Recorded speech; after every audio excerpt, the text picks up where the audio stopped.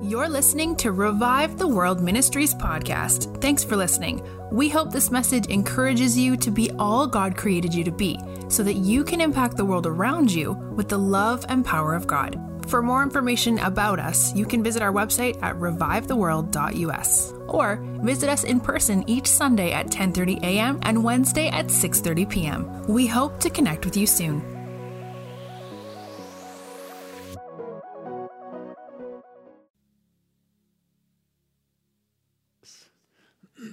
I'm just going to pray as we transition. I know they're going to turn the lights on, and that can be a little distracting or abruptive or seem like an assault on your corneas. I apologize ahead of time. But I felt like that as Sarah and Nikki just did such a beautiful job of leading us into that special holy place that we were created to live from. I felt like I heard the Father say that the heart healer is in the room. The heart healer is in the room. I felt like he meant that he wanted to heal. He wants to heal places that mistrust still are. He wants to heal places that we're growing in trust, maybe a better way to say it. Or some of that stuff that I talked about last week of we believe the things about him that we've seen, heard, and experienced that don't line up with his nature or his character. And so, Father, we thank you right now, just in these next few moments that we get to spend together, that I even believe you've been doing figurative surgery as we've been in your presence. And I thank you that you're going to continue that, and we just embrace that. I hope I can pray that for everybody that's watching, everybody that's here, is that we just embrace that you do surgery in those places, that you remove those places where we still don't, or we haven't yet fully trusted you in those areas of our lives. I thank you that we were created to fully trust you, and so it's not hard, even if it seems like it is. So thank you for your love just increasing in the room, the awareness of your love increasing right now in the room. Yeah, thank you for your tangible, experiential love. Yeah, thank you, Father. Thanks that this is what you want to do right now. Yeah, thank you that this is what you want to do. Ooh, yeah, so we just surrender. Even what we were singing earlier, you can have our whole heart, the whole thing. We give you access to the whole thing. Yeah. Ooh, we come to this throne room of grace openly, vulnerably, confidently, that you're good. That you're a good dad. You've got good things for us.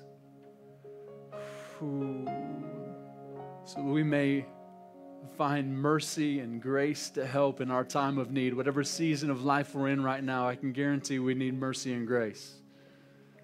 So Father, we thank you for the mercy and grace of heaven, just flooding our lives as we do this.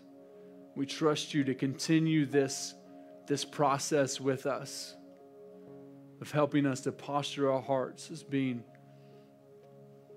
just sons and daughters who are willing to live heart wide open in vulnerability and openness and all the things you made us for. Holy Spirit, thanks for what you're doing. Thanks for what you're doing. Thanks for what you're doing. Yeah, thanks that healthy and whole hearts were your plan all along. Holistic Christianity. Whole sons and daughters. That's what you sent Jesus for. We're so grateful that you're teaching us what it is to be whole in you. Yeah. Help us to grab your hand and allow you to pull us in a little closer, a little closer, a little closer. Wherever we're at right now. I know we can get closer. For each individual person, we may be in different places, but I know we can get closer. I know there's more. I know there's more areas of your heart to explore. Yeah, thank you. Thanks for what you're doing, Father. In Jesus' name, thank you.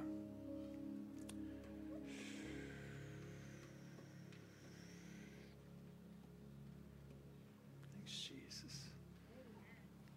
Thanks, Sarah.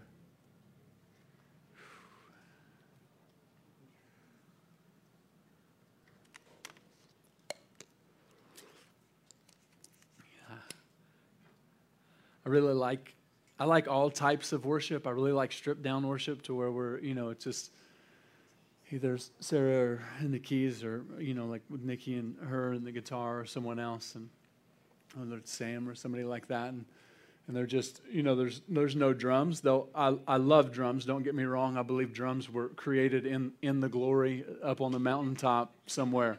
I'm pretty confident of it. I'm not saying they were created at the same time that the stone tablets were carved out with the Ten Commandments, but I believe that they were on a mountain somewhere. It was God's plan for drums. But I know with that, when there's intense, very upbeat worship, there can be emotion, and emotion's not bad. Don't get me wrong, but you can get caught up in it, and when the stripped down worship happens and the presence of God comes and you experience Him in this way, it actually prepares you for the other moments when worship is really intense and we're just going nuts, right? And you're still experiencing God versus only knowing one type of worship that is very intense and very upbeat, and then it's just all emotion, right? And you know how you can know that you just worshiped in emotion?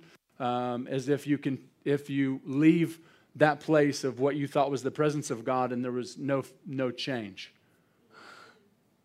If there's no fruit from the encounter, then maybe it wasn't an encounter. I'm not saying that we can't encounter Him and not experience fruit, but I'm looking for I heard this quote not long ago. I don't know who said it, but if you can't measure it, you can't manage it. I believe all things kingdom that in our life that we are growing in, that there's a measuring stick.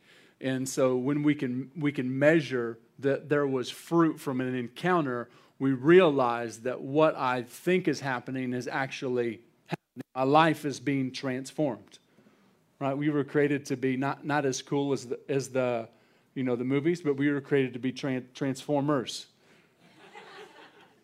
But we were created to be transformed first. Like it was God, what I was praying into, it was God's original plan for every person on earth to be completely whole, made in His image, and to act out of the nature and character that God created us in originally.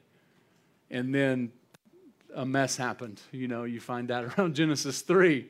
And then we have the current state of the world. But the good news is that now that Jesus came, the hope of the world is still Jesus, but it's the local church. It's the big C body of Christ who gets to be the hope of the world. How is that? Because we get in a building and we enjoy worship or we have teaching? No, because we have moments of intimacy with Him where we learn what this is really about. So we teach not just by, if you're accustomed to learning from the Bible just from an educational head knowledge place, that's only one aspect of learning. The history and all that stuff, that has a place, but if it's the only thing we ever get, all we're ever going to get is an education in theology and not an education in experience, which actually comes from intimacy. And what did Paul say? Knowledge puffs up.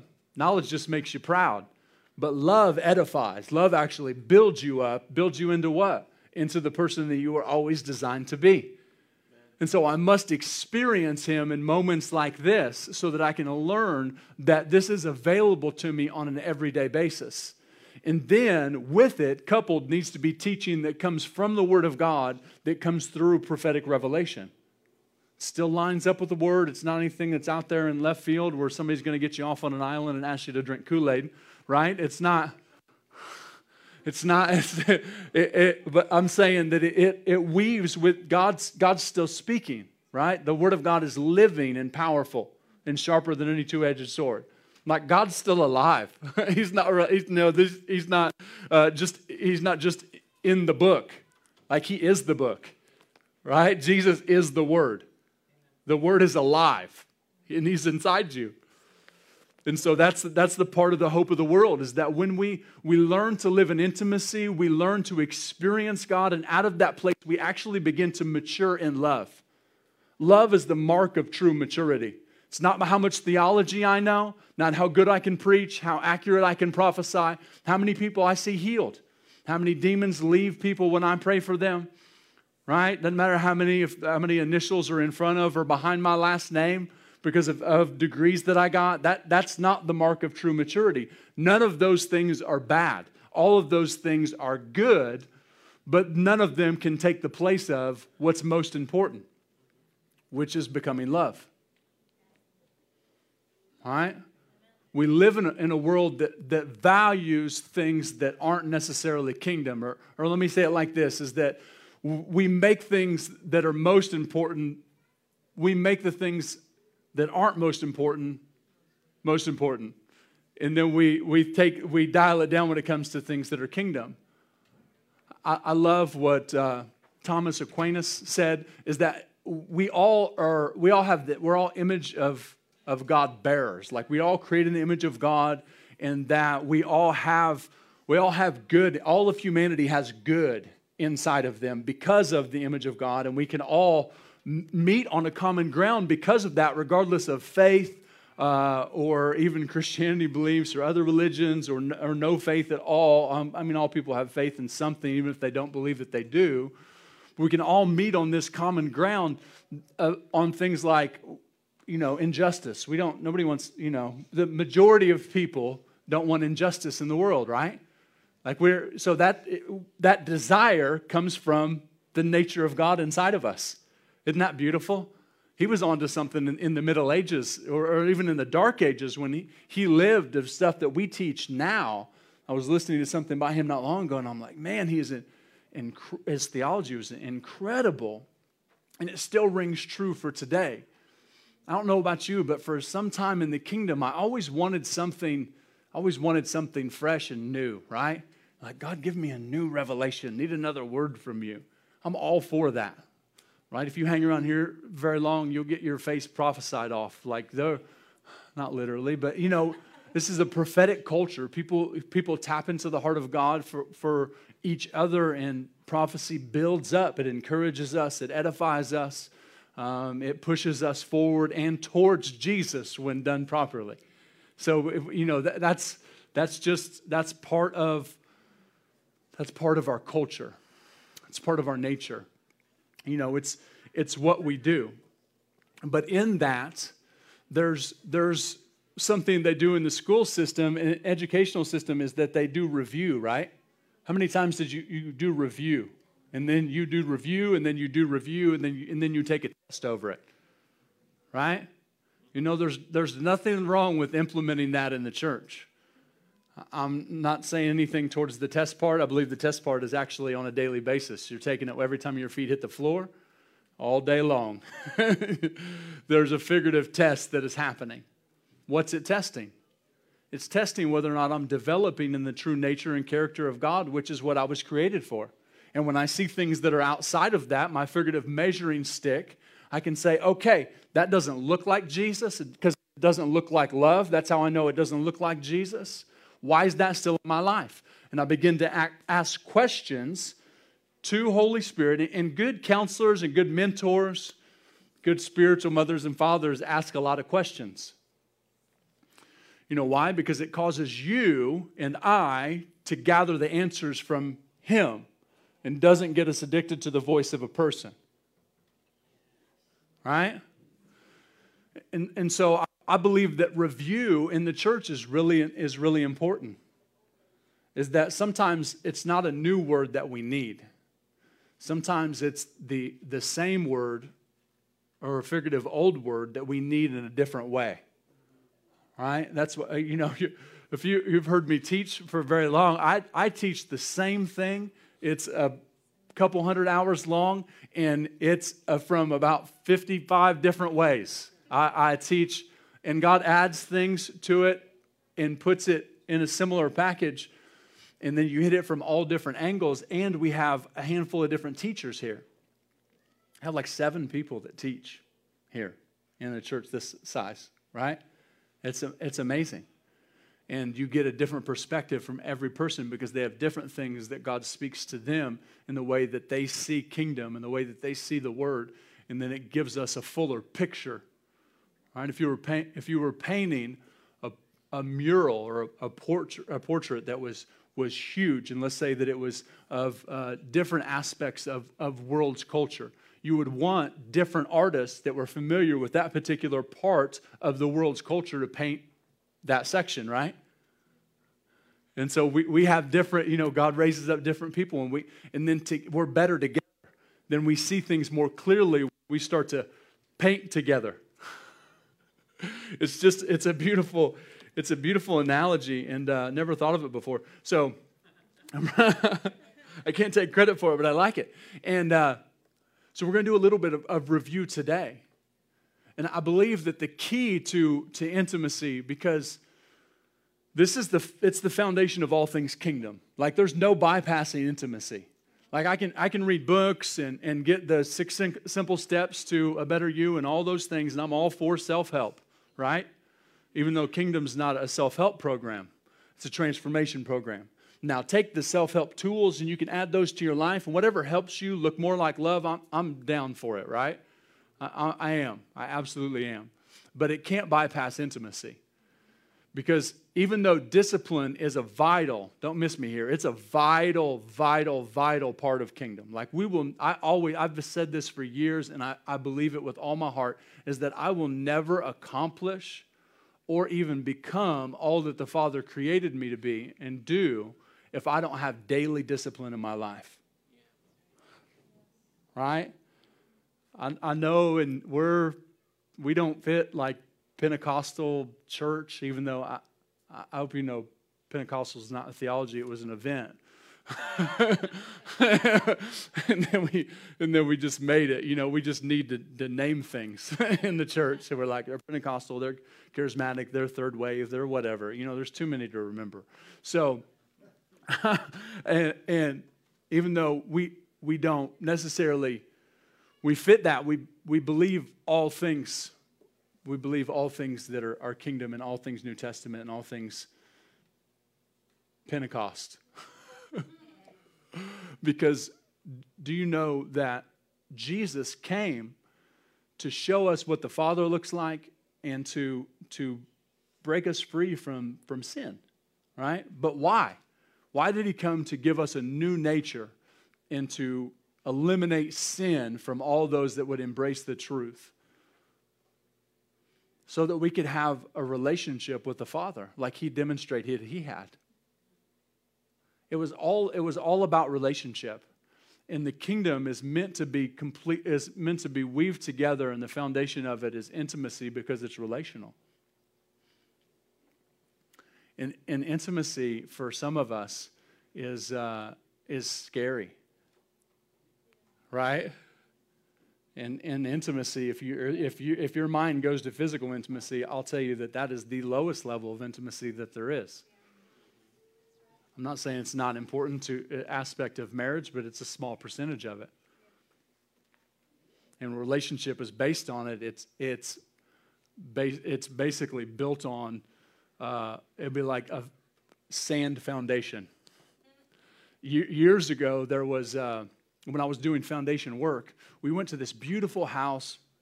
It was 3 stories, and it had a full basement. 3 stories, had a full basement. It was up a little bit past the north side of Indianapolis, and we fixed foundations. That's what we did. We waterproofed them. We jacked up houses to make them level. We pulled in basement walls to make them level.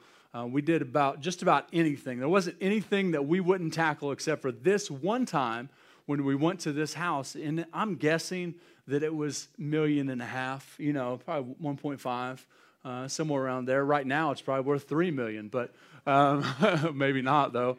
After I tell you this, you might have a different opinion. And so when we got in the house, and they told us what they wanted us to do, we found out that they had a wood foundation. Because there was a contractor years ago who's now bankrupt and out of work that said a wood foundation would last 100 years. Not even treated wood lasts 100 years in the ground. Anybody know what I'm talking about? And so we're like, we literally, you have this beautiful house, and you've got this problem that can't be fixed. Like it's built on a faulty foundation. We can't do anything for you. Like we would love for you to pay us as much as it's going to cost to fix this house. But we can't do it. It needs a brand new foundation. And if you're going to do that, you might as well lift up the top 3 stories and move them and build on a whole new area and lay a fresh foundation. And that was, I mean, it's for anybody that's familiar with construction, it's just not realistic. I'm not saying it may not be possible, but it's going to cost you a fortune. And so I look at that, and there's things that sometimes I personally early on built on. I built on the gifts of the Spirit. I built on the power of God. I built on seeing things happen, and none of those things are bad, but because I made them my foundation, it was faulty. And I wasn't able to actually be transformed because the foundation was bad. Jesus can't do anything with the faulty foundation. Or I'm sorry, he can do something with it. He just can't build on that foundation. Doesn't mean I can't grow in the things that make me appear very spiritual. I looked spiritual to all those that were around me externally. But when you saw my life, and my early married life especially, you would have found out that I definitely didn't look like love. I was not growing and maturing in love because the foundation was faulty. And God had to, through a turn of events, and some of you have heard the story, I prayed a prayer and asked God, I said, I need you to tear up everything in my foundation that's not love. If I had to right now, I literally said this in the prayer. I said, right now, if I had to choose between learning more of your word or loving like you, I choose loving like you for the rest of my life. Now, I know God wasn't asking me to do that. I was just making a statement of what was most valuable to me. And more theology and all those things that have their place and are vitally important to our living our life. We base our whole lives off of the Word of God. Don't miss what I'm saying. Like it is everything. Lindsay and I, all the Revived World family, we base our whole lives off of the Word. Right? It's our go-to. But now it's on a solid foundation because God has torn up the faulty foundation of building on something that was never meant to be built on. Right? And so the good news is that you've built on a faulty foundation. We weren't able to help those people that had a wood foundation. Right?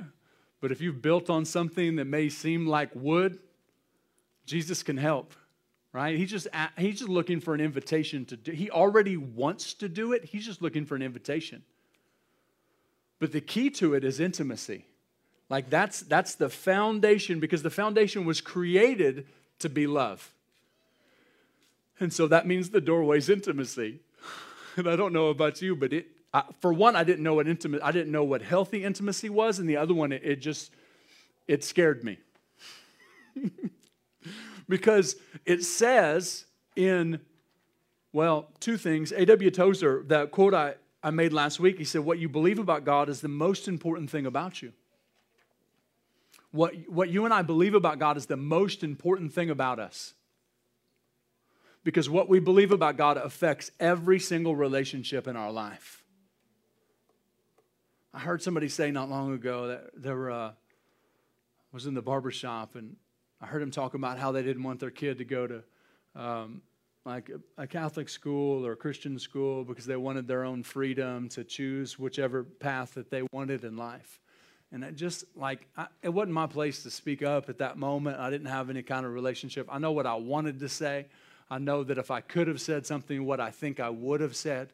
But it just hurt my heart because I thought, man, every person made in the image of God was created. Every parent specifically was created to show every child what the Father looks like. And by doing that, they'll choose what they were created for. Right? I don't have to force anything on them. He is desirable when we represent him, or when other people represent him as the good father that he is to us. Right? But I didn't know what God looked like. And I had some okay examples throughout the years, but not great examples. And so I still thought that I needed to perform for God's love. Right? I thought that was what it was all about. And so, but I thought that God was grading me on a daily basis on how well I was doing. And at the end of I literally thought I was taking a test, that it determined my behavior that day, my conduct that day, determined whether or not I passed the test. I'm sure I'm not the only one in the room that's felt like that before, right? You feel like you're taking a test? Can I tell you today, if you still believe that, the grade is already in, the final exam is over. It was graded through Jesus. You have 100%, and that grade's not changing. Like, you can't do anything about it. It's just, you just can't. Isn't that good news? Like, I tried to change the grade. Oh, but what I believed about God actually caused me to do what I talked about last week, because of what I've seen, heard, and experienced that were actually outside the nature of who he is as a good father, caused me to approach the throne room of grace cautiously instead of confidently. And when I approach the throne room of grace, or I approach my Father cautiously, that means that there's mistrust there. And wherever mistrust is a breeding ground for fear, because it was initiated by fear. Mistrust comes from fear. There's no separating the two. We can church it up if you want to, but I'm telling you, when it boils down, it comes to that it's fear that has sown seeds inside the minds of those that still don't fully trust. And I believe one of the number one ways, I'm not saying the only ways, is because of the things that we've seen, heard, and experienced that are outside the true nature of who the Father is, but the ways that we've thought he's been to us. Because God's invisible, right?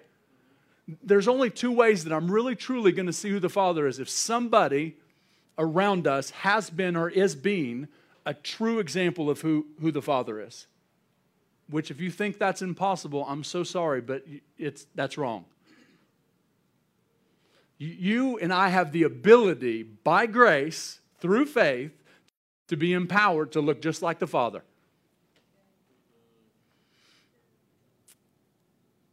If we don't, if that's not true, then everything that we've based our lives off of is a lie. Because we believe that Jesus was the exact representation of the Father, and that he lived on planet Earth full of the Holy Spirit and decided not to walk as God, though he was fully God. And had the ability to choose that, but he didn't. And so he gave us a demonstration. Like, gosh, it excites me because it gives me, it's an invitation for me to look like the Father for those that are around me. Right? And to change generational lines that have been messed up by a misrepresentation of who God is. And you and I actually have an opportunity to affect generational change until Jesus comes back. It's happening right now in this room as we're speaking. There's kids, right, that are 2-3 generations down that are in that room right now that are learning who God is as a good father, that are prophesying, that are healing the sick, that know God speaks to them, that know he's in a good mood, know that he's smiling at them, that he's not mad at them. And it's not just happening in this room. It's because parents are teaching, that are in this room right now, are teaching their kids those things at home and demonstrating them to kids. That impacts, and some of us didn't have that, right? We didn't get that. Good news is there's an answer for that if we didn't get it. Like, it's happening now. It's never too late. It's never too late. I love that song that they sing. I think it's called My Testimony. If I'm still breathing, you're not through with me yet. Right? It's something to that effect. I'm like, that's good. I'm so glad to hear that. So if I would have started out with a firm foundation where intimacy was modeled to me properly, I would have been able to, from the beginning of my Christian life, come to the throne of grace boldly or confidently. Or that word means openly. heart wide open. But I was so scared that, even though I know this doesn't make any sense, but maybe you've experienced before, so it'll make sense to you. But when I say it out loud, it seems silly, is that I was approaching God cautiously with mistrust because of the way I believed about him, but I was also guarding my heart from him because I was afraid he'd see what I thought was still inside of it, which was not pretty. I'm like, it's not good in there. Like, it's not, like, there might be some good spots. It looks like there's some light shining in the figurative darkness in there, but I feel like there's, a good portion of that thing that is still messed up. And I found out it wasn't actually my heart, it was actually in my thinking. And I found out that Romans 12:2, that don't be conformed to this world, but be transformed by the renewing of your mind. Be transformed by the renewing of your mind, so that you may prove what is that good and acceptable and perfect will of God. What's the perfect will of the Father for every person? That they become a son and daughter, right? That's part of it. I know it's bigger than that. I believe that that's the starting point, that they would be in relationship with him and know that He's good. But when we don't believe that, it messes up the whole foundation of what we were created to live out of. And it doesn't make it impossible. It just makes it much harder than it's supposed to be able to fully trust the one that we can't see.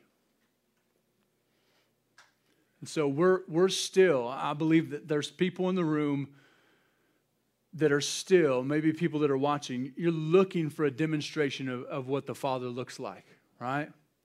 You're like, somebody's got to look like him. I direct you to the Gospels, and I read the Gospels, I look at Jesus, and I see he's what the Father looks like. It's a done deal for me that the Father's good. It didn't happen overnight. It happened through repetition. It happened through militant discipline. That's the only way I can explain it, of literally declaring that God is good in the midst of things that were not good. Things that happen, from premature deaths, plural, to, all kinds of different things. And that could have caused me to believe differently because of what I was seeing, hearing, and experiencing. But I had a choice. I don't have to allow those things to affect me any longer the way that they used to. Right? Because we're powerful people. We became powerful people the minute grace came into our lives and empowered us, become powerful sons and daughters, and we actually get to choose what we believe. Life is not happening to us. Right? Life is not happening to us. We are happening to the world. Like, we are a demonstration of what he looks like. And even if we don't fully look like him yet, there are more aspects in the course of the last year of our lives that look like the Father than the year before. Right? We celebrate that. We celebrate progress, not perfection, because that's what the Father does. And if you don't fully yet trust him in some areas, you're in good company with all of us in the room, right? And most of the body of Christ. I believe that maybe some of you have arrived at full trust because of your history with God. But there are some little areas where I still find myself leaning towards mistrust at times. One of them was the area, I'm going to share a very intimate, sacred testimony that just happened. So, for whatever reason, I can give you some reasons, but there have been different levels of trust that have been developed in the area of finances in Lindsay and I's lives over the course of the years. Stepping into, early on in marriage, like most people, you just don't have anything, so you don't have much to worry about. Don't have much, don't buy much, you just like don't go out much. You just, hopefully not eating ramen noodles, but you could have been. And not that those are bad, but not great for you. And you just get what you can, and you just, survive. It's survival almost, right? But we weren't created to live out of survival. We were created to thrive in every season. And that's not determined by the amount of money that we have or the amount of stuff that we have. It's determined by who we are and whose we are. It's good. Come on. Stuff can't make you rich. But Jesus can. And so different levels of trust have been developed between the Father and I throughout the seasons of life, and specifically in the area of finances. And originally, I'm like, why don't I trust you in this area? And he's like, it's because you don't trust me as a provider. You don't see me as good in that area. You don't have good experience with me in that area. And what you've seen, heard, and experienced, it's hard for you to comprehend. And so we're working this thing out. Like, I'm not, let me tell you this, is that you and I don't have the ability to frustrate God.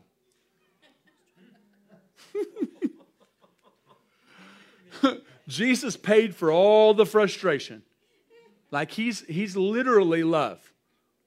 I'm not saying there aren't things that make him angry, but I don't believe they're not in the natural.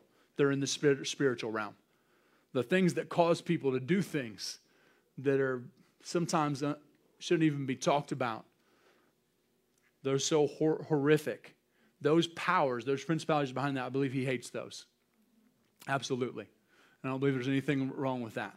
Sometimes our love can be measured by our hate for the things that are in the darkness, but not people. So you and I can't frustrate him. He's good, and he's love. And so throughout the course of time, I thought he was frustrated with me. I thought he was just like over it. Like, I can't believe you don't trust me yet. Like, haven't I proven myself to you?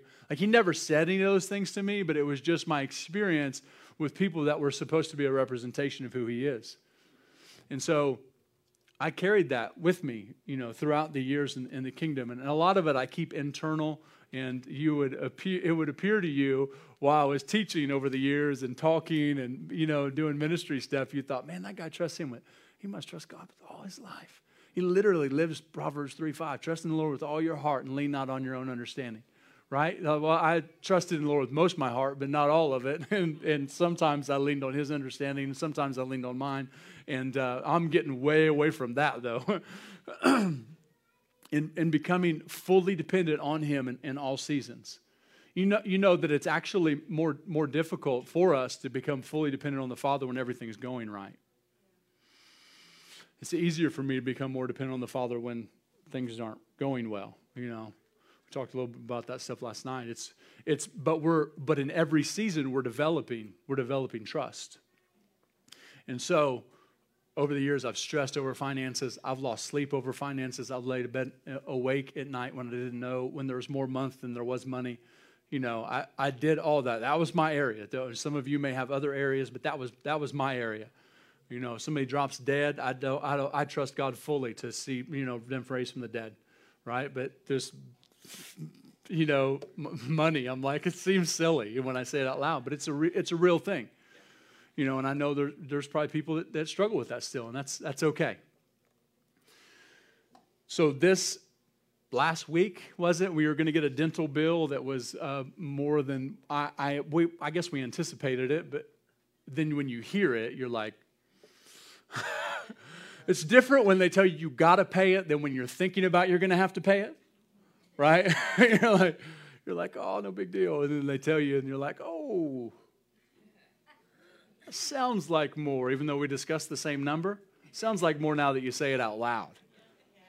Right? And so Lindsay and I were on the phone. She was at the dentist, and I literally hung the phone up, and I was thinking again about finances, and it was just a thought, and I thought, okay, X amount of dollars, and immediately the Holy Spirit took me. When the filing cabinet, he's like, here, this is the file you need right here. And it was the testimony of when, years ago, when we were first starting to Revive the World, somebody came up to us and said, God told me to pay the biggest bill you currently have right now. Write you a check for it. And you're racking your brain. You're like, what can I come up with? You're like, yes, Jesus. And it was, lo and behold, it was a dental bill. You see why he jogged my memory and pulled that file out? I'm like, okay, this wasn't any effort of mine. It just literally jogged my memory. And that next moment, if you've ever experienced what they call the Shekinah glory of God, I know it's not a biblical word, but it's the only way they could describe the manifest, visible. You don't need spiritual eyes to see it. The visible glory of God. I smelled it because I've become a little familiar with it in just a few experiences. I smelled it and tasted it before I saw it, and I opened my eyes, and there was a cloud of glory in the room, and it just overtook me, and I said, God, this is so good. And you're so caught up in the moment, you're like, I don't even ask why. I just thankful. He manifested in the room. And I'm like, this is amazing. And then I'm driving not too many minutes later, and I'm like, why'd that happen? I ask that about things. I'm always asking why. And I don't think it's a bad thing. I'm just, inquiring minds would like to know. I'd like to learn more so that I can be better at presenting teachable moments. And I heard the Father say, I felt like he was saying, I just wanted you to know. I wanted you to know that I've got you. And I've got Lindsay and I've got your finances.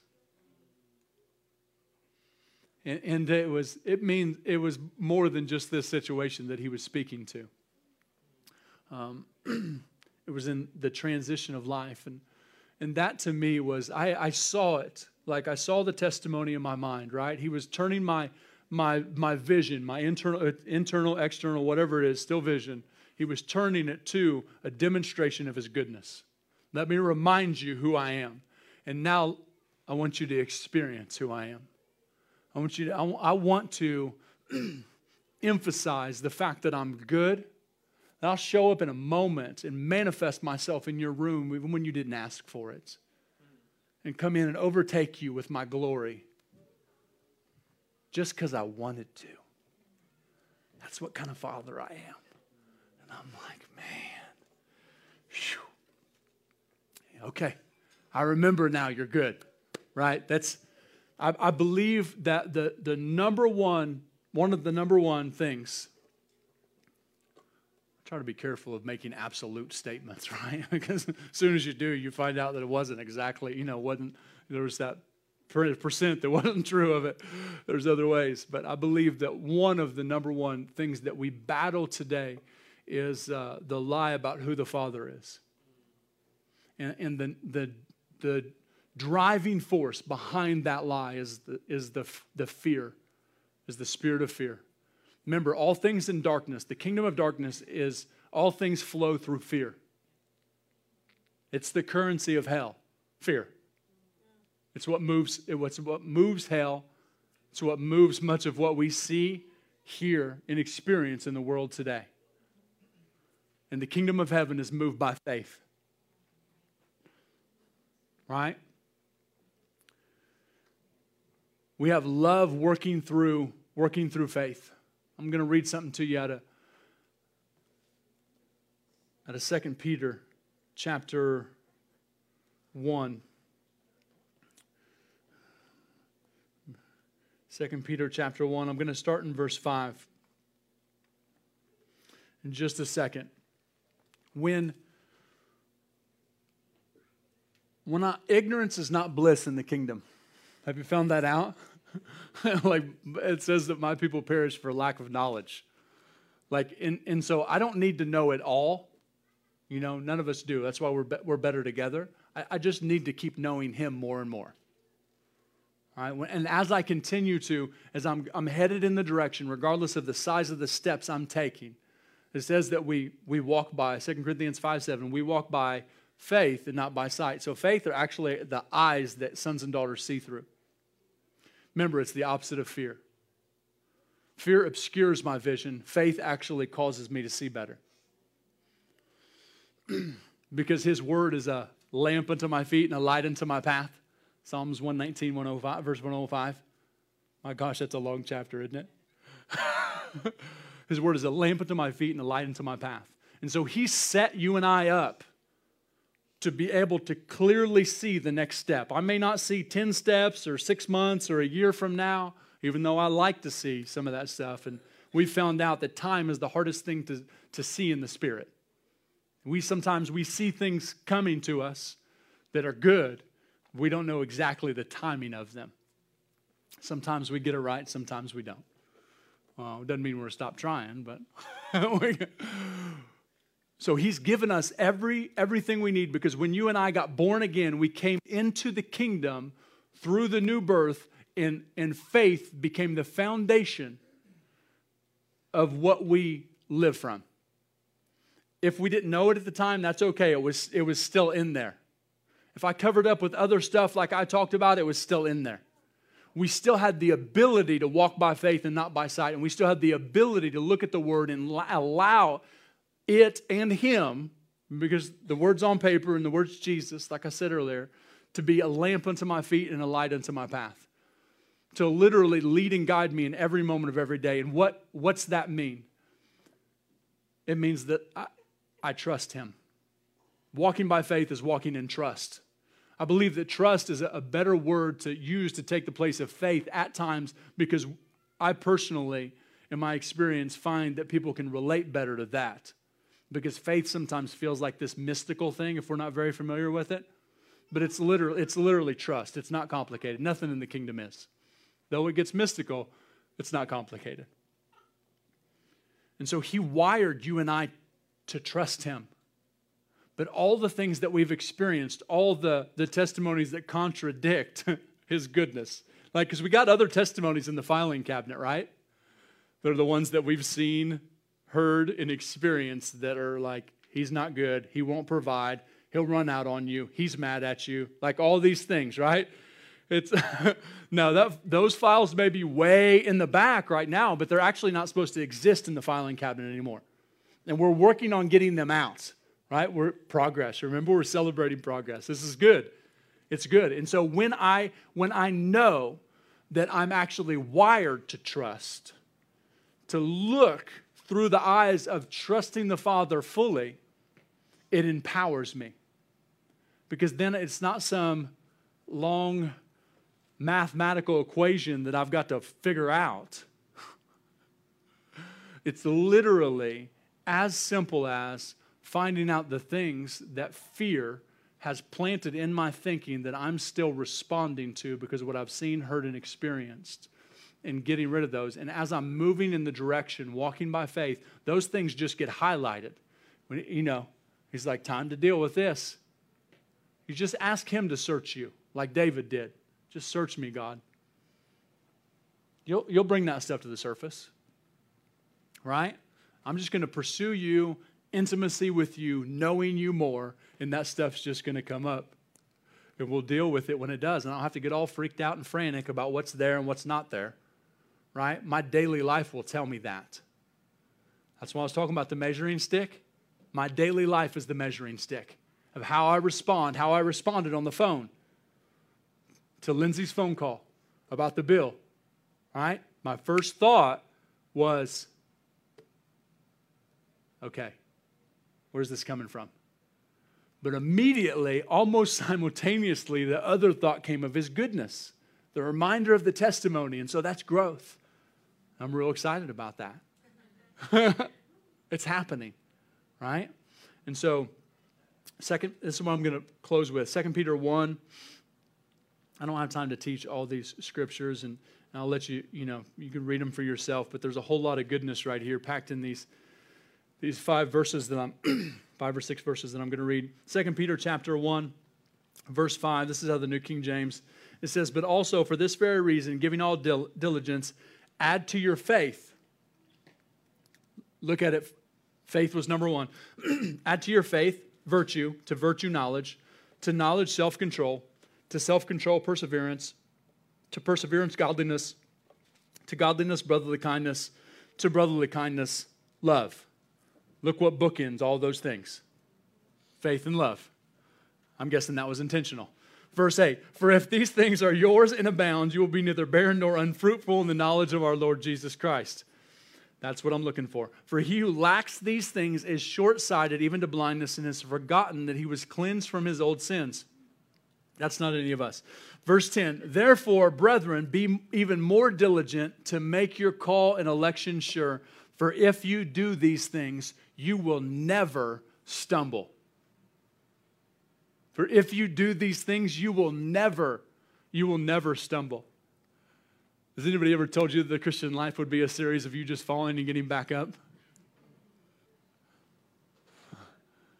May have been wrong. I know a righteous man falls 7 times and he gets back up, right? And so I'm not saying that there isn't face plants along the way. But as we grow and mature, what I'm talking about, we make the foundation intimacy, and love becomes the mark of true maturity. I come into a place where I realize that God's given me eyes of faith, of trust. Given me the Word of God to be a lamp unto my feet and to light the way that I'm going. And He's actually wired me to trust Him fully and to be able to see Him clearly, who He is as a good Father. And as that happens, I'm adding to my faith all of these things that are being enveloped by love and make it possible for me to live the life that you and I were created to live, which includes never stumbling, because Jesus never did. You're like, you're setting kind of a high bar. No, Jesus did that. I'm not setting it. Jesus set the bar. And He invited us all into this life. And so wherever we're at today, whatever level of trust we currently have right now, I believe that even as we go throughout this week, because like I said, ignorance is not bliss in the kingdom, but when you hear this, when you get revelation on this, those things begin to be highlighted in our lives, and we begin to actually see, okay, that doesn't belong there in my thinking. That doesn't belong there in my thinking. That feels like fear. That doesn't feel like love, right? Our feelings are awful leaders, but they are a great indicator of what we believe. And so I use them like we were created to benefit me in transforming my mind. When that feels like fear, I know it doesn't belong there. And remember, though there may have been seeds of thoughts or experiences, things that I've seen or heard may be implanted in my thinking, when you're a born-again son or daughter of God, there's no fear that literally exists on the inside of you. There's no room. Maybe in your thinking, but it's not coming from inside you. It's coming for you. Because it's designed, fear is designed to cause us to turn inward and turn to that thing that we weren't created to. I'll have to do this by myself, right? It's the opposite of dependency on Him. The good news is that we're all growing in this, and every one of us have areas of our life where we trust God more now than we did maybe at the beginning of this year, maybe through the COVID crisis. You know what I mean? It tested everybody's level of trust for the Father. Every season of life does that. And this one was just a global thing that was happening, right? The good news is when God brings good things out of bad situations, all things work together for good for those who love God. Right? I know people lost loved ones. I know people have went through crazy things, losing jobs and all kinds of awful things. The Father can make scars look like finely carved crystal. Right? And He'll bring good out of a bad situation. And for us personally, He's highlighting things where we are growing in trust, and He's inviting us. I saw this vision of Jesus. He was literally had His hand out, and He was inviting us into this place of trust. I could see He was like, every time we'd grab His hand, He was pulling us closer. And it was like when he pulled us closer, it was like He was slingshotting us, almost like a bow and arrow, and shooting us into this place that was way further than what we were along in our process. And I thought, what is that? And immediately I felt like the thought came that this is the breakthrough that we're looking for. Like a lot of times, like who's prayed for breakthrough recently? Or who prayed for breakthrough their whole Christian life? Like whose normal prayer is, God, give me breakthrough in this area? What if trust was the key? What if this was an invitation, and it was the greatest breakthrough that we ever had in each individual area of our lives that we need to trust more, is just saying, I'm going to live by faith, and I'm not going to live by what I see, hear, or experience that contradict your nature that I see in Jesus. What if we did that? I told you that for the last 7 years we've been doing that. And when I first made the statement that God's a good father, it was literally a faith statement because I didn't believe it. I knew it was true in my heart, but I didn't know it was true up here. And so if you would stand with me as we close this.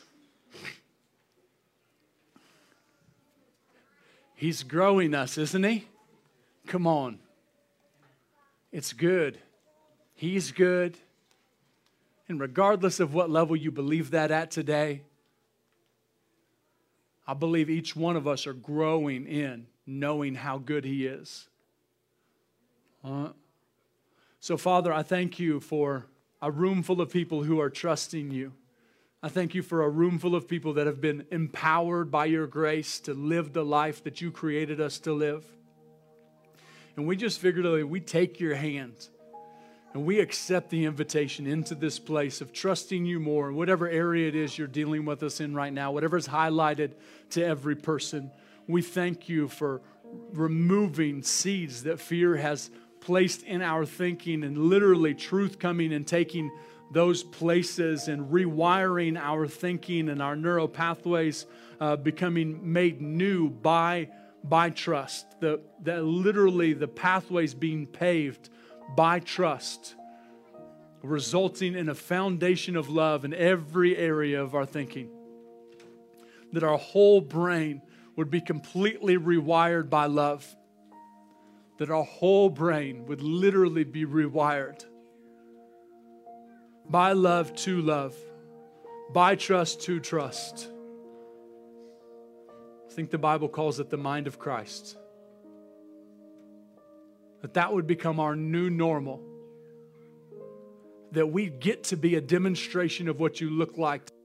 First, and our friends, and to those of our city, our communities, our neighbors, wherever our workplace is, whatever place we work at, whatever it is, we were created to be a demonstration of your love and your goodness. And I thank you that that comes with no pressure. I thank you that it's not on us to perform. It's just on us to know you more. Just desire you more. To spend time with you. To be with you in the silence and know that you're enough. He's enough. Without the stuff, without the money, without the career, even without the family, He's enough. I thank you, Father, right now that you're just showing us places where, or even people or things that we've put in place of our first love. Yeah, thank you. Thank you for redirecting our thinking in that area away from those lesser loves. Whew. Yeah, thank you. Thanks, Holy Spirit, for helping us make what's most important, most important. You know, we literally, what they sang earlier, we give you our whole hearts. I thank you that you've been doing surgery on us today. Figurative heart or mind surgery, whatever you want to call it. We thank you for it. We thank you that as we go throughout this week, we get opportunities to trust you, that we're going to choose trust. This is literally something that I do. You want practical? This is it. Is that in a given moment where I have a choice, I say inside my head, I choose trust. Just like I can choose love, I can choose trust. So I can choose joy, I can choose trust. So thank you, Father, for empowering us to be able to choose. Choose trusting you.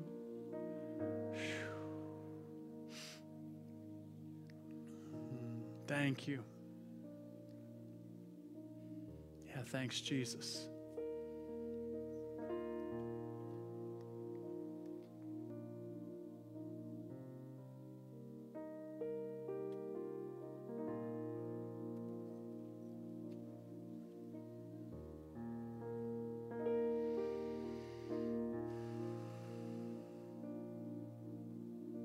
Yeah, Holy Spirit, thanks for coming. Coming with meeting every need. I know there's other needs in the room other than what we were talking about today. So thanks even for comfort and peace coming. Thanks for comfort and peace. Thanks for coming as the comforter, as the Prince of Peace. Whatever each person needs, I thank you right now. Thanks for coming as that.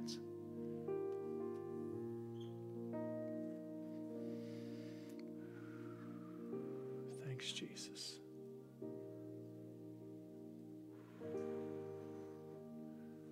Yeah. He is the real thing. He is what we need. Thanks, Father, for teaching us more about what it is to be poor in spirit. Dependency on you in the good and the great seasons and the good seasons and the seasons that are pressing us and squeezing us. Thank you. Thank you that you find us faithful in every season. Thank you. You're good. You're good. You're good. You're good. We're going to keep declaring that you're good. Regardless of what we see, we're going to declare it not with our words only, but with our lives. You are a good Father. We're going to declare it in every area of our lives. You are good. You are good. You are good. You are good. You are good. Thank you, Father. Yeah, get the prayer team to come. If you guys need anything, if you want to just sit and enjoy this moment, sometimes we get so rushed that we can move on from a moment. We're not leaving the building, so you don't have to.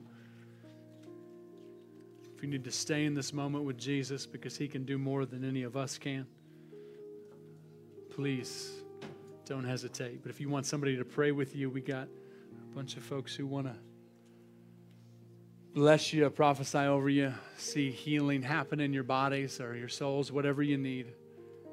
Come on up and get prayer. You guys are free to do that now. If you got to get out of here, thanks for being with us today. Hopefully you'll say hi to somebody you never met before today. Just introduce yourself. Man, thanks for being here. Thanks for joining us online. Thanks for continuing to pursue Jesus, making a world a better place because you're in it. Love you guys.